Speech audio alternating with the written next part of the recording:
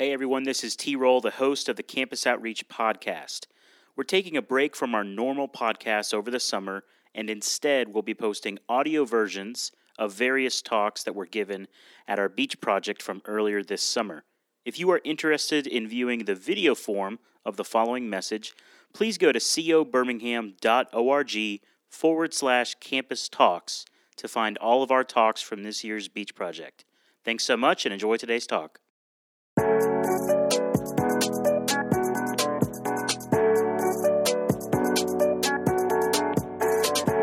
I'm very humbled that I get to speak on this topic. I'm humbled in the sense that the fear of God is in me, and it's been me and the topic of marriage the last 18 months. It's been a real topic. There's been a lot of loss, a lot of sadness, a lot of pain. For whatever reason, I've done 12 premarital counselings, and so it's been a theme of my year. I haven't gotten married 12 times, but I've helped other couples in their marriage. So, thank you. Yeah! Welcome back, Bible.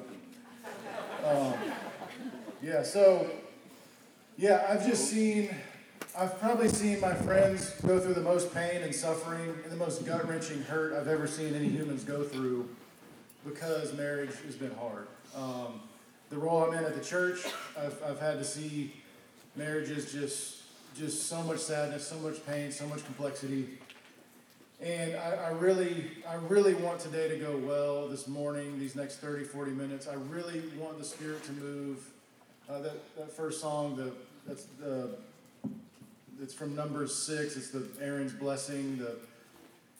Just the desire for you guys to be blessed in your future, for the Lord's face to shine upon you.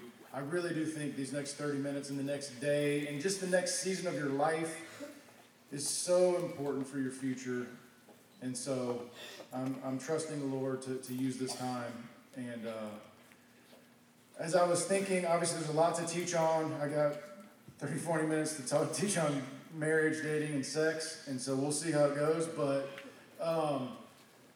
really the message from my heart, I feel like the Spirit put on it this morning, was obviously to go through the biblical teaching on these things. But it's even more of this. I've seen so many great people sit under the teaching of the verses I'm going to use, some of the analogies I'm going to use, some of the principles. But so many of them have still suffered in their dating life, their single life, and their married life. And so I've been heavy-hearted, why? There's good teaching. The teaching that helped me and Leah, my wife, it worked for us. Why didn't it work for them? It worked for so many, but why didn't it work for them? And the Lord just put James 4:6 on my heart. Guys, God opposes the proud but gives grace to the humble. God opposes the proud but gives grace to the humble. He opposes the proud. He gives grace to the humble. And there is 0% chance your dating life and your married life will go well if you are proud. I want to challenge you first and foremost about your posture, not your physical posture. Some of you are sitting up, making sure. No, don't worry about it. Sit how you want, okay? Be comfortable. Lay down, do what you need to do. The posture of your heart. Guys, this topic of dating and marriage is maybe the number one cultural idol. Maybe, I don't know. I didn't do a survey. I think it's up there. Why? I don't know. But there is so much potential for you to say, I got to get married. There's so much potential for you to say, I'm tired of being single. There's so much potential for you to say, I want to be the best husband. I want to be the best wife. I want to have the most beautiful family. Guys, there's pride around that stuff. I got to have this. I'm close-handed with this. God, give me this. Guys, God has given so many people marriage, and marriage has not satisfied their soul. I'm here to say one main message. The people that do well in dating and marriage are the people that want Jesus so bad, and they let him write the story. So what is the posture of your heart this morning? Is it, I can't wait, I'm going to get some dating tips. I'm gonna find that godly, girlfriend, boyfriend. I'm so sorry. I can give you some tips later, but we got to talk about the real stuff. And that's that God designed marriage, and it works when you do it his way. So that being said, we're going to read, we've got 5 passages. We're going to have Haley and Luke come up and read them. Because it's a lot to cover, they're just going to read all the passages, and all the principles I'm going to give come from those passages. So you just got to trust me on that. So as efficiently as you can, read these passages. Actually, let's do this. My pastor makes us do this. I don't really like it personally, but it sets the tone. Let's get our Bibles open and stand up and just acknowledge that this truth is what we need for dating and marriage. Our first passage is Genesis 2, verses 18 through 25, and it says, "Then the Lord God said, 'It is not good that the man should be alone. I will make a helper fit for him.' Now out of the ground the Lord had formed every beast of the field and every bird of the heavens, and brought them to the man to see what he would call them. And whatever the man called every living creature, that was its name. The man gave names to all the livestock and to the birds of the heavens and to every beast of the field. But for Adam there was not found a helper fit for him. So the Lord God caused a deep sleep to fall upon the man, and while he slept, took one of his ribs and closed up its place with flesh. And the rib that the Lord God had taken from the man he made into a woman and brought her to the man. And the man said, 'This at last is bone of my bones and flesh of my flesh. She shall be called woman, because she was taken out of man. Therefore a man shall leave his father and his mother and hold fast to his wife, and they shall become one flesh. And the man and his wife were both naked and were not ashamed.'" All right, next passage, if you flip over to Ephesians 5, we're reading from verses 22 through 33. "Wives, submit to your own husbands as to the Lord, for the husband is the head of the wife, even as Christ is the head of the church, his body, and is himself its Savior. Now, as the church submits to Christ, so also wives should submit in everything to their husbands. Husbands, love your wives as Christ loved the church and gave himself up for her, that he might sanctify her, having cleansed her by the washing of water with the word, so that he might present the church to himself in splendor, without spot or wrinkle or any such thing, that she might be holy and without blemish. In the same way, husbands should love their wives as their own bodies. He who loves his wife loves himself. For no one ever hated his own flesh, but nourishes and cherishes it, just as Christ does the church, because we are members of his body. Therefore, a man shall leave his father and mother and hold fast to his wife, and the two shall become one flesh. This mystery is profound, and I'm saying that it refers to Christ and the church. However, let each one of you love his wife as himself, and let the wife see that she respects her husband." Okay, now we're going to flip over to Matthew. We're reading chapter 19, verses 4 through 9. "He answered, 'Have you not read that he who created them from the beginning made them male and female, and said, Therefore a man shall leave his father and his mother and hold fast to his wife, and the two shall become one flesh? So they are no longer two, but one flesh. What therefore God has joined together, let not man separate.' They said to him, 'Why then did Moses command one to give a certificate of divorce and to send her away?' He said to them, 'Because of your hardness of heart, Moses allowed you to divorce your wives. But from the beginning it was not so. And I say to you, whoever divorces his wife except for sexual immorality and marries another commits adultery.'" All right, and then Hebrews 13, verse 4 says, "Let marriage be held in honor among all, and let the marriage bed be undefiled, for God will judge the sexually immoral and the adulterous." During the last one, I'll take 1 Peter 3:7. "Likewise, husbands, live with your wives in an understanding way, showing honor to the woman as the weaker vessel, since they are heirs," remember that word, "with you of the grace of life, so that your prayers may not be hindered." Thank you guys for reading. Like I said, time's going to be an issue here, but the point, guys, I wanted those passages to all be given to you. Write them down. Like, again, we're going to scratch the surface today. These are passages at your age you're going to need to study deeply, develop your own convictions, and work through yourselves. Talk about it in discipleship groups.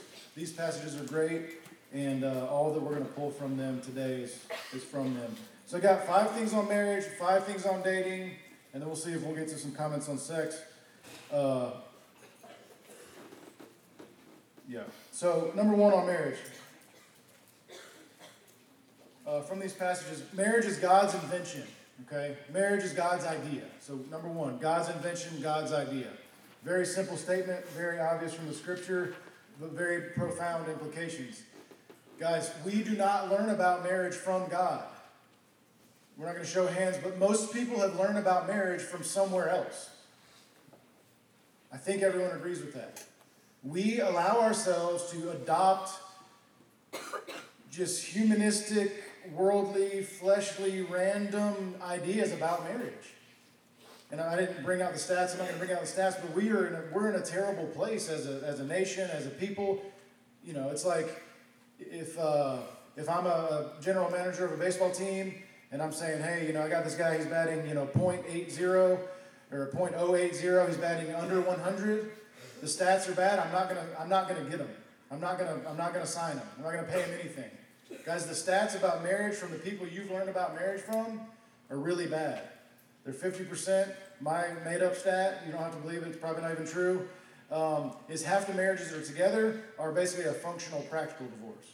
So half of them really a divorce, the other half basically have no depth or no substance, okay? So that's where, if you live by default, you learn about marriage from. So the first and most clear and most in-your-face, let's be honest with each other, guys. We've got to make sure we're getting the proper definition, even if we don't like it. A great analogy happened Monday after school. This is my comparison to where I think we are with marriage as a culture. So I have a 7-year-old son. I have 4 kids. He's the youngest. He's basically everyone's favorite. AJ, for those of you who know him, great kid. Very unwise kid, to say it nicely, right? He hasn't got it yet. So we're praying for him, hoping he picks up on some stuff. Very lovable, just needs a lot of teaching. I'm doing my best. It's not sticking very well so far. But he wants to shoot. We have a basketball hoop in our driveway. He wants to shoot. The cars are in the way. I'm hitting baseballs with my other son in the yard. I say, hey, let me finish here, AJ, then I'll move the cars. 10 minutes later, I hear Leah saying, what are you doing? Like that. Leah's my wife. Y'all know her. She can be loud and aggressive. So she's like, what's happening out here? AJ got the keys. He was in the driver's seat with the keys in the ignition. So if you all know him, you're not that surprised. But so I'm like, Leah, let me handle this. Like, I'll talk to him. And I'm trying to engage him. Hey, AJ, what you thinking here, man? We're not ready for driving yet. He's like, and he literally, this is an AJ quote. If you want to write an AJ Hawara quote on your paper, I'm kidding, you shouldn't. But he said, I was like, you know how to drive? Like, you really think? He's like, Dad, I know what the pedals do. I know what the pedals do. And I was like, great, but you can't even drive alone until you're 16 and you're 7. And we talked through it, and he was like, yeah, I think you picked up on the wisdom there. We moved the car for him. But the picture is this. You guys know something, right? You know where the pedals are. You know a little bit about marriage. But what I would say, most people, unless you've been discipled by the Word of God and had godly mentors who have a healthy marriage, you're kind of where AJ is. And that's what I'm saying, humility, guys. Not a close-handed, I'm going to figure this out. I'm going to find the woman or the man of my dreams, and I've got this. No. Framing it up. We are where AJ is. We know a little bit. But the little bit that he knew could have killed a lot of people. Guys, I'm just speaking from my heart. I'm tired of watching my friends suffer. I got 4 friends, who sat in these exact chairs. 5 now, actually. Their marriages ended. They weren't humble enough. That's my assessment. So God's invention, let's get on God's page with this thing, guys, even if we don't like it, even if it's hard, even if it's not the cultural dreams that you wanted when you were a little girl or a little boy. Let's get on God's page. That's number 1 about marriage. Number 2 is marriage is a God-ordained covenant to enjoy. Marriage is a God-ordained covenant to enjoy. I'm just going to read this. It says, what God has joined together, that's from our passages, implies that marriage is not merely a human agreement, but a relationship in which God changes the status of a man and a woman from being single to being married. 2 people become one flesh. Y'all think about this. As prevalent as divorce is and separation and fighting, When you get married, it is a heavenly agreement that two become one, okay?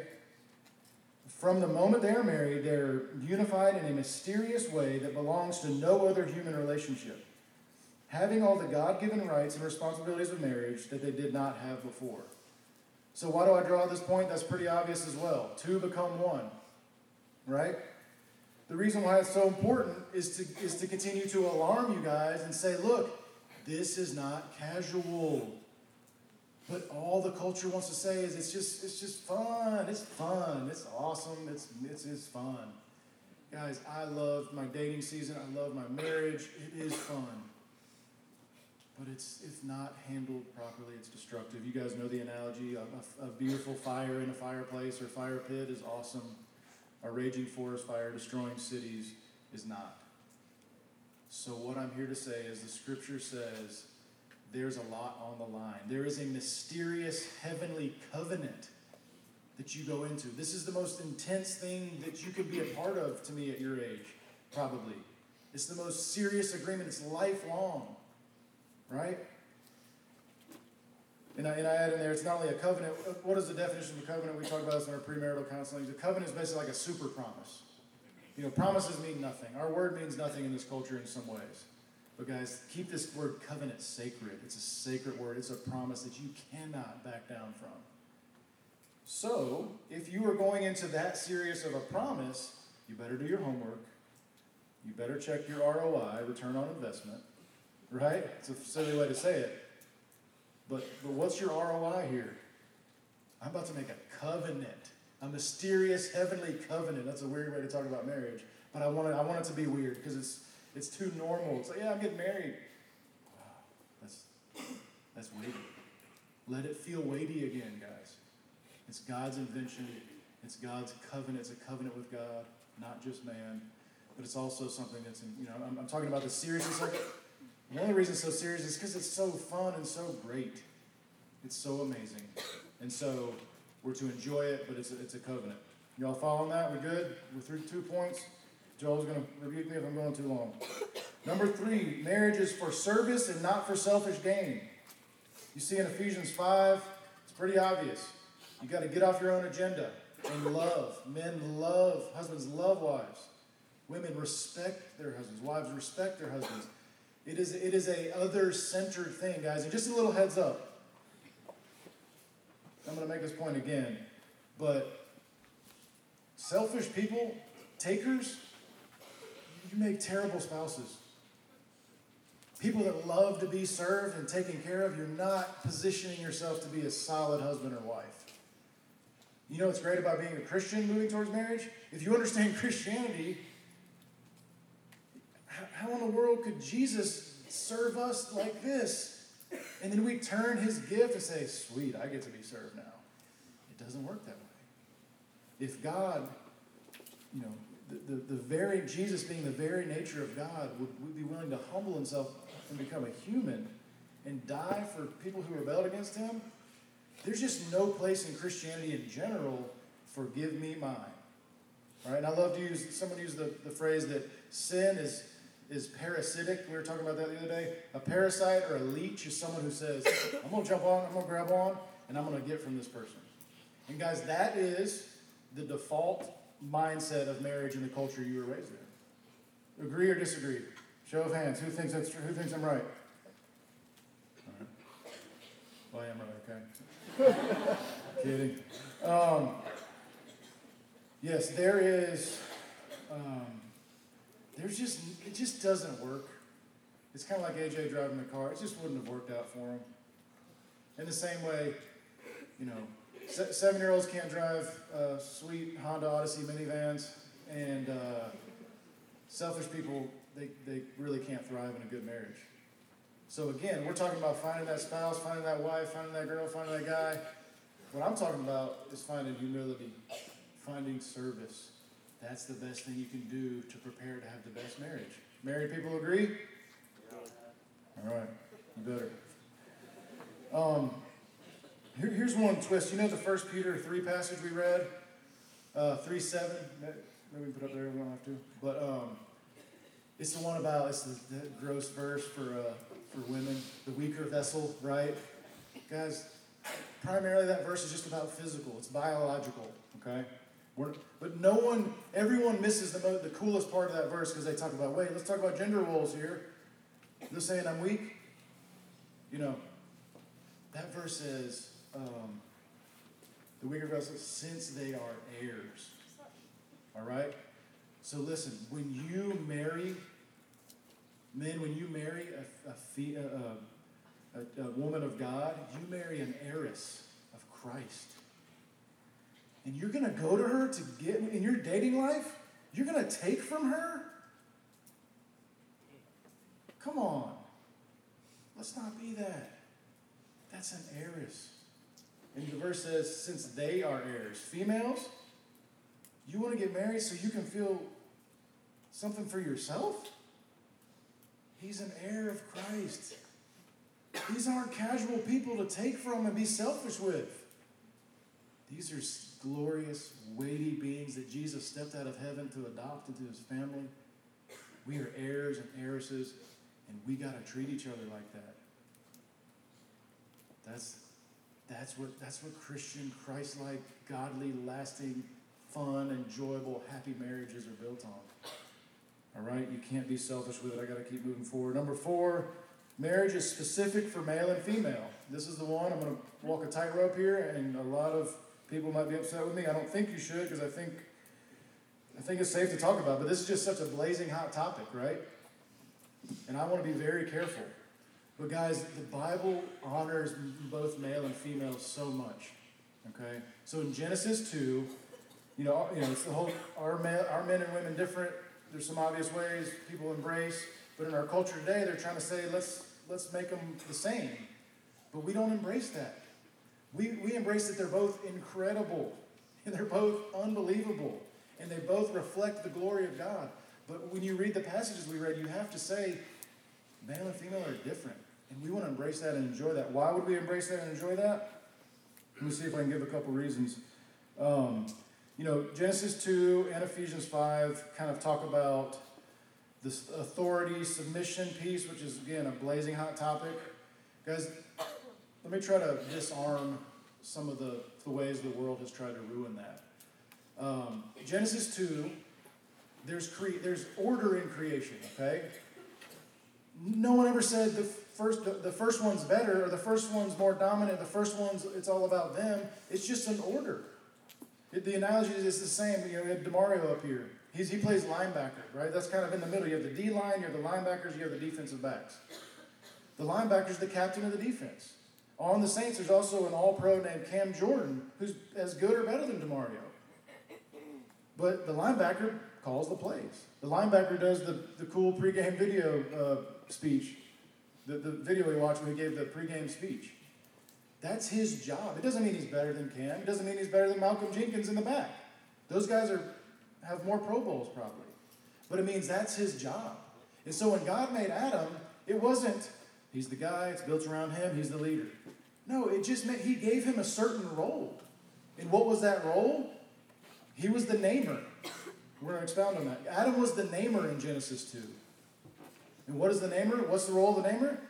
Back then, when you give something a name, remember when Abram got converted, he got a new name. Remember when Paul got converted, Saul got converted, he got a new name.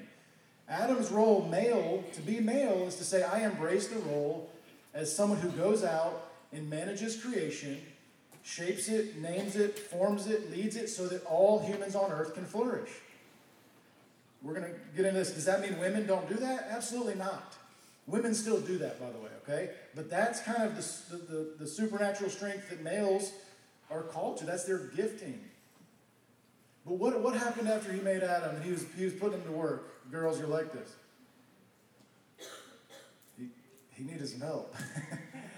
Right? You can laugh, especially married ladies. Oh, yeah, I see that, man. I see that in my husband. But yeah, so males needed something. It wasn't complete. Not just the guy wasn't complete, but all that God wanted to do in the world wasn't complete. So he gave, and again, this part of the problem is this word helper. He made Eve and he said, you are a helper. And it's not a good word.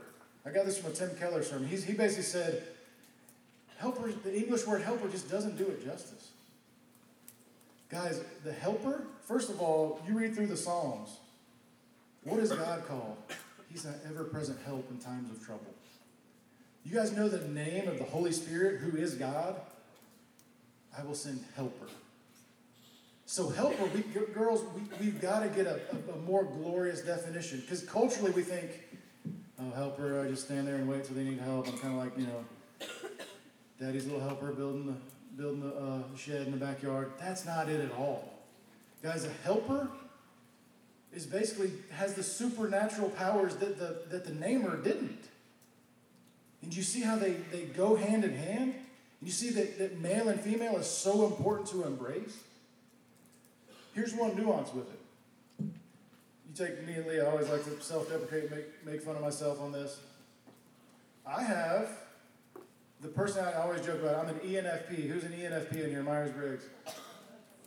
Mostly girls, right? So I know I got a couple of coworkers. We wear that badge proudly. I always joke, yeah, I'm an ENFP along with all the other 20-something, age girls that I work with, right? It's not exactly true, but an ENFP, I've got some of that helper skill, and I want to use it. I use it for the glory of God the best I can. Does that mean I'm soft or feminine? No. I'm also a namer. And I go name stuff, and I go claim stuff for Christ, and I try to do that. I'm acting like I do that all the time. I try, just like you guys do. You try to do your best. But to embrace the namer and the helper role is incredible. And if you don't like that, that's going to be hard for you to fit in God's design for marriage. How does that flesh out practically? There's a lot to talk about that, and we don't have enough time, do we, Joel? Oh, he gave me, is that a 10 minutes? I thought it was 5. He gave me 10. I'm feeling okay. But, just a little bit more on gender. It's okay to embrace differences. And it's okay to embrace that if you're male and you have some helper skills, good. If you're a female and you have some namer skills, good. But if you guys are going to have a healthy marriage, let's embrace how to work those things together. My wife, she's not an ENFP. She's an ISTJ. The exact opposite. It's been hard. We've needed the gospel. But she's godly and she's humble. So we're fine. Okay? But she's got some skills that, we had this big fight about, I felt like a terrible husband because she was packing the car for a vacation. I'm like, I'm not even a man. I can't even pack the car. But she's so good at it. So I'm kind of good at it too now, so I do it. But just saying, anyways, guys, there's so much to talk about with males and females. This is really good. I got to go to this. A lady named Carol Gillikin, I think. She's not a Christian. She's a secular psychologist. She did some studies, and she studying males and females, she basically found, this is really cool, men define maturity by being independent. I can do it. If I'm going to be mature, I can go. I can go off on my own and survive. I can get it done. I can keep a job. So maturity for males is moves towards independence. Okay? Females define maturity as interdependence. I'm mature when I can get along with a group of girls. I'm mature when I can find a husband and get along with a husband. To me, that's super profound because that is how God designed us. Men need to have maturity to go out. Be the namer. Women need to come alongside with a group. It's still a leadership position, by the way, but it's interdependent. The problem with this is what happened in Genesis 3. Sin corrupted both of those things. So males, what do you think you guys do? You guys. I do it too. When we let sin corrupt that glorious namer call, we go to domineering. I'm going to dominate. I'm going to take over. Submit. Submit to me. I'm the leader. Come on. It's not what it teaches. No, there's no domineering. Females, when you go to unhealth and lack of maturity and sin, the corruption of sin, you go to not interdependence, but dependence. I'm going to latch on. I need this relationship. Dependent, unhealthy dependence. Interdependence is healthy. Latching on, leeching, that's dependent and unhealthy. That's what how sin corrupted. And I'd love to talk about this right now. I know y'all see it. You see men domineering, and you see women being too dependent. So guys, we have to understand gender roles to move towards a biblical, healthy marriage. And guys, every marriage is different. So there's nuances, there's different things. I asked Mary Beth to rebuke me if I said anything offensive to the female, so hopefully she won't. But that's gender roles. Number 5, a marriage is missional. 2 ways marriage is missional. 1, your wife, you call her the bride. Christ calls the church the bride. It is a clear and direct picture. Your marriage, a godly marriage, is a clear and direct picture of what Christ's love for the church is. That's why divorce is so bad. Jesus would never divorce us, right? The second way your marriage is missional is that when you're looking for a spouse, you got to have common values. I want to accomplish this with my life. I want to work in this area. I want to have impact here. Leah and I work on the campus. She works more with children's ministry and orphan care. We don't do it exactly the same, but guys, our heart is the same. We want to lead people to Christ. We have the same kind of partnership in the kingdom, right? So marriage is missional, all right? So there's 5 things on marriage. Joel, how much time? We got like 5 minutes? Oh, man. All right, 5 things on marriage. Number 1, you can write down 1 Corinthians 6:14. Only date people you can be yoked with. Only date people you can be yoked with. What does yoked with mean? It's 2 ox that are plowing a field. If you've got an ox that's this high and an ox that's this high, you're unequally yoked. You won't have a good life. Your field won't be plowed well. Your impact won't be good. Guys, there's so many implications to that. But what are your values? How do you want to spend your time? Get good premarital counseling before you get married, guys, because there's so much to talk through about being equally yoked. Are you takers or are you givers? Marry a giver. Be both be givers. You'll be equally yoked, right? So I know it's simple. I know it's easy. But think about that, guys. Look, that's like basic wisdom, but that's like the wisdom about dating. Make sure they're enough like you and you want to do the same things with life. Don't get caught up in the other stuff. Speaking of the other stuff, number 2 is have standards and don't rush. For some reason, we got this eternal covenant we're about to commit our lives to, but we're willing to be flippant with it. We're willing to be unthoughtful about it, and we're willing to rush into it. But you got to have standards. Have that good list. Lord Jesus, pray in the Spirit, Lord, give me what kind of guy, what kind of girl, who is going to be an equally yoked partner with me? Show them to me. Bring them to me. And why be in a hurry? Well, our calendars, and my parents would like to have it this time so they can pay for our honeymoon. Come on. Don't rush, right? Number 3, this one takes a little explaining. Understand the active and passive dynamics of dating. It's kind of long. Understand the active and passive dynamics of dating. You can write Matthew 6:33 next to that. This was my key verse in my dating season, guys. So is your dating life supposed to be active or passive? Like when you kind of grow up spiritually and see, the word passive is like, don't say that, man. Like, I'm not passive. I don't want to be the passive guy. But here's the problem with that. Trust me, I'm not saying be passive because we're going to talk about how to be active. But guys, let the Lord write the story of your dating and marriage. Well, so what does that mean I should do?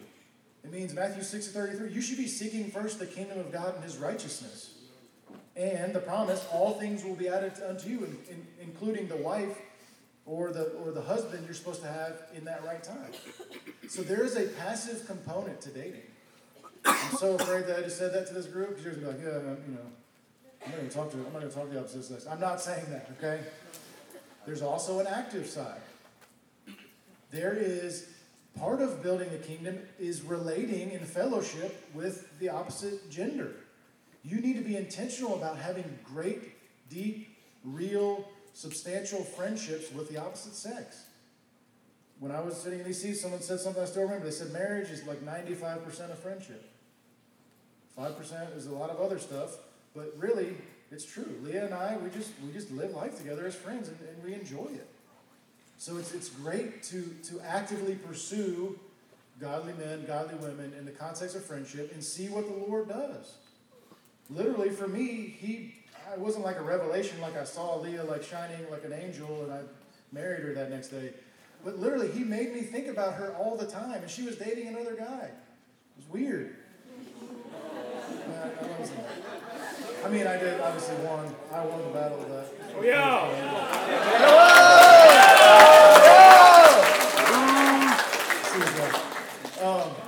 I mean, it wasn't much of a competition, just saying, but it was like, I gotta stop. I don't have time for jokes. I love jokes though. All right, so I was walking with God, not perfectly, but I, in my heart, got really humble during that season. I was like, I'm afraid to mess up another young girl's life, another heiress's life. I had hurt a couple girls, man. I was broken by it, and it humbled me. I was like, I'm just going to walk with God. I'm not ready. But then when the Lord told me I was ready, and look, I said, Lord, if you want me to date Leah, and he doesn't do this for everybody, but if you want me to date Leah, she would have to be out of that relationship. And the next day I found out that she had ended it because she didn't feel like he was ready to lead her. And the Lord did that. And so there's a way that if you get really serious about the Lord, he'll work it out. But guys, that's scary. Because it may take longer than you want. And that's hard. But God is so trustworthy and he's so good. And the only other option besides that is carving your own path, which will probably lead to destruction. So there's an activeness and there's a passiveness in Matthew 6:33. Number 4, substance over status. Look for substance over status. The reason I was attracted to Leah, because I saw her serving other women. I saw her spending extra time in the Word. And I saw the substance. Guys, don't be shallow. Look, I mean, I can make fun of myself a lot right here. I was a college baseball player. I was a little more fit back then. I did not have a full gray beard, okay? Things change. Find the person that's got that depth with the Lord and got depth with other people. That stuff lasts. That's substantial. It's substance. Status, again, it's fine if your spouse ends up being the perfect physical, body and face and everything that you want. And that's fine. That's a good thing. God made beauty. We should enjoy it and go for it and enjoy physical, attractive things. But there's a balance. Is there substance behind just the status? Oh, they're in this fraternity, this sorority. I've always wanted to date a fraternity guy, or whatever. Like, don't be that. Date a godly guy. Date a godly girl. Substance over status. Number 5. For your dating life, learn to be a giver and a servant. The best spouses are servants, are the best servants. Well, I do a lot of evangelism, and I lead this Bible study, and I lead so many people to Christ. Cool. Did you pick up the trash? Ooh. It's not a serious guys, all right? Did you take care of somebody who had a need? This is completely for me. What's your service like? Because when you get married, you know what you got. You got to get up early. You got to take care of kids. You got to do dishes. Boo. Yeah, no. But what kind of servant are you? You may be a ministry hero, but do you care for other people and serve well? I put here that good roommates, people that are, right now on a scale of 1 to 10, am I a good roommate or not? 8s, 9s, 10s, they're probably going to be pretty good spouses because they're servants. Selfish roommates, you're going to struggle in your marriage. So guys, learn to be that servant right now. Joel, I'm out of time or what? Keep going, still going. All right, so 1 Corinthians 13 is like if you're married in here, who read 1 Corinthians 13 at your marriage? Really? I guess it's not cool anymore. I'm old. You see that hand, Clark? So 1 Corinthians 13 is that love passage. You're like, love. Go do a self-evaluation on 1 Corinthians 13 to decide if you're ready to be, this dating person, this married person. Are you patient? Are you kind? Are you envious? How often are you boasting? What does pride look like? How are you rude?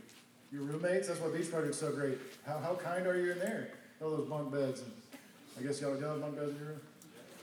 You do this. Do you insist on your own way? Do you insist on your own way? Because you're going to struggle in your marriage if you do. Work these things out now. Seek first the kingdom of God and his righteousness, and all things will be added unto you. I love that verse for dating, guys. That was my staple verse, man. It's Matthew 6:33. I hope it becomes some of y'all's. So y'all got those 5 things? We need to review any of them? All right, we got 5 things on marriage. I hope they're helpful. We got 5 things on dating and sex. I mean, I got 4 bullet points on sex. I don't even know. This was like, I don't think I'm going to get to this. Plus, it's like, it's awkward to talk about sex, so maybe I can skip it. But here we are. Sex is like, there's this like shame associated with sex, and that's awful. That's not good. Because sex was invented by God. That's number 1. Sex is also God's invention. It's to enjoy in his parameters. Sex should be a normal part. Sexuality and sex should be a normal part of your Christian discipleship, understanding it. I got some funny stories because I'm walking with my boys to teach them about it, and it's hilarious. They laugh, the body parts and stuff, they laugh at it. But what is your view of sex? Is it like, is it like this thing you probably learn you probably learn about sex from pornography, or a female? I know females struggle with pornography as well, but most of the females that I've through my wife have it's not the direct pornography, but it's this form of romance that functions in the same way. It's a false version of sex and romance. Let's make sure we have a biblical view of sex because God invented it. Number 2 on sex. Sex is more broken in our culture, even in marriage. It's the point I just made, guys. Do not learn about sex from the world. And guys, I know that there's so much shame and so much I've already messed up. And guys, hear this. Y'all put your eyes on me real quick. The Lord is enough to heal you from your past sexual failures. And maybe it wasn't even your failure. Maybe there was abuse. Maybe there was wrongdoing. I've seen it over and over again. Opening up those wounds, opening up those flat out failures and sins to the Lord and saying, I need healing. I'm going to stop hiding those from you, Lord. And I'm just going to name them and say, meet me here. Maybe you talk to a wise, you make sure it's a safe, wise, biblical, friend. And you open those things up. But Satan loves keeping all those things in the dark so he can make you feel weird and shameful and bad. But guys, Jesus is very sufficient in that area. So sex is good. Sin corrupts it, but Jesus heals it. So don't be ashamed. Talk to Jesus. Talk to Jesus' people. So number 4, it's hilarious. I'm literally making the points that I'm about to make. Number 4 is God can meet you and provide grace from any past hurt, mistakes, or abuse centered around sex. So God can meet you and provide grace from any past hurt, mistakes, or abuse centered around sex. Already made this point as well. Number 4. Evil wants to bring shame to you around your sexuality, in general and in specifics. Evil wants to bring shame around your sexuality in general and in specifics. So again, open these things up to Jesus, who loves you, who's your Father. You're an heir and an heiress. He'll take care of you, but they can't stay in the dark, right? Last thing, just on sex, sexual purity, sexual sin. It's the hardest one to fight. At least it is for most of the guys in my discipleship group and myself. It's the hardest sin to fight, and it brings the most shame. It's not coincidental. That's for a reason. Please invite people in your life. It's not a fight that you can go through on your own. So, DeMario said it to the mini camp. Sex and marriage, it's truly the most glorious, beautiful, intimate, God-honoring, worshipful thing. It's incredible. And the Lord wants that for you, even if you've messed up in the past. So let's get more biblical in our view of sex and our openness about it, okay? I'm sure we're out of time at this point. 5 comments on marriage, 5 comments on dating, 4 comments on sex. We need to do like a pondering time now. Did you have some questions? Okay. I was going to say, if there's not, you guys just get quiet, look back over your notes, ask the Holy Spirit to draw out one or two things. Say, Lord, what do you want to show me? Marriage, dating, sex. What's the most important thing that I heard? What passage stood out? What do I need to deal with right now? Do it? All right. Reflection time. Go.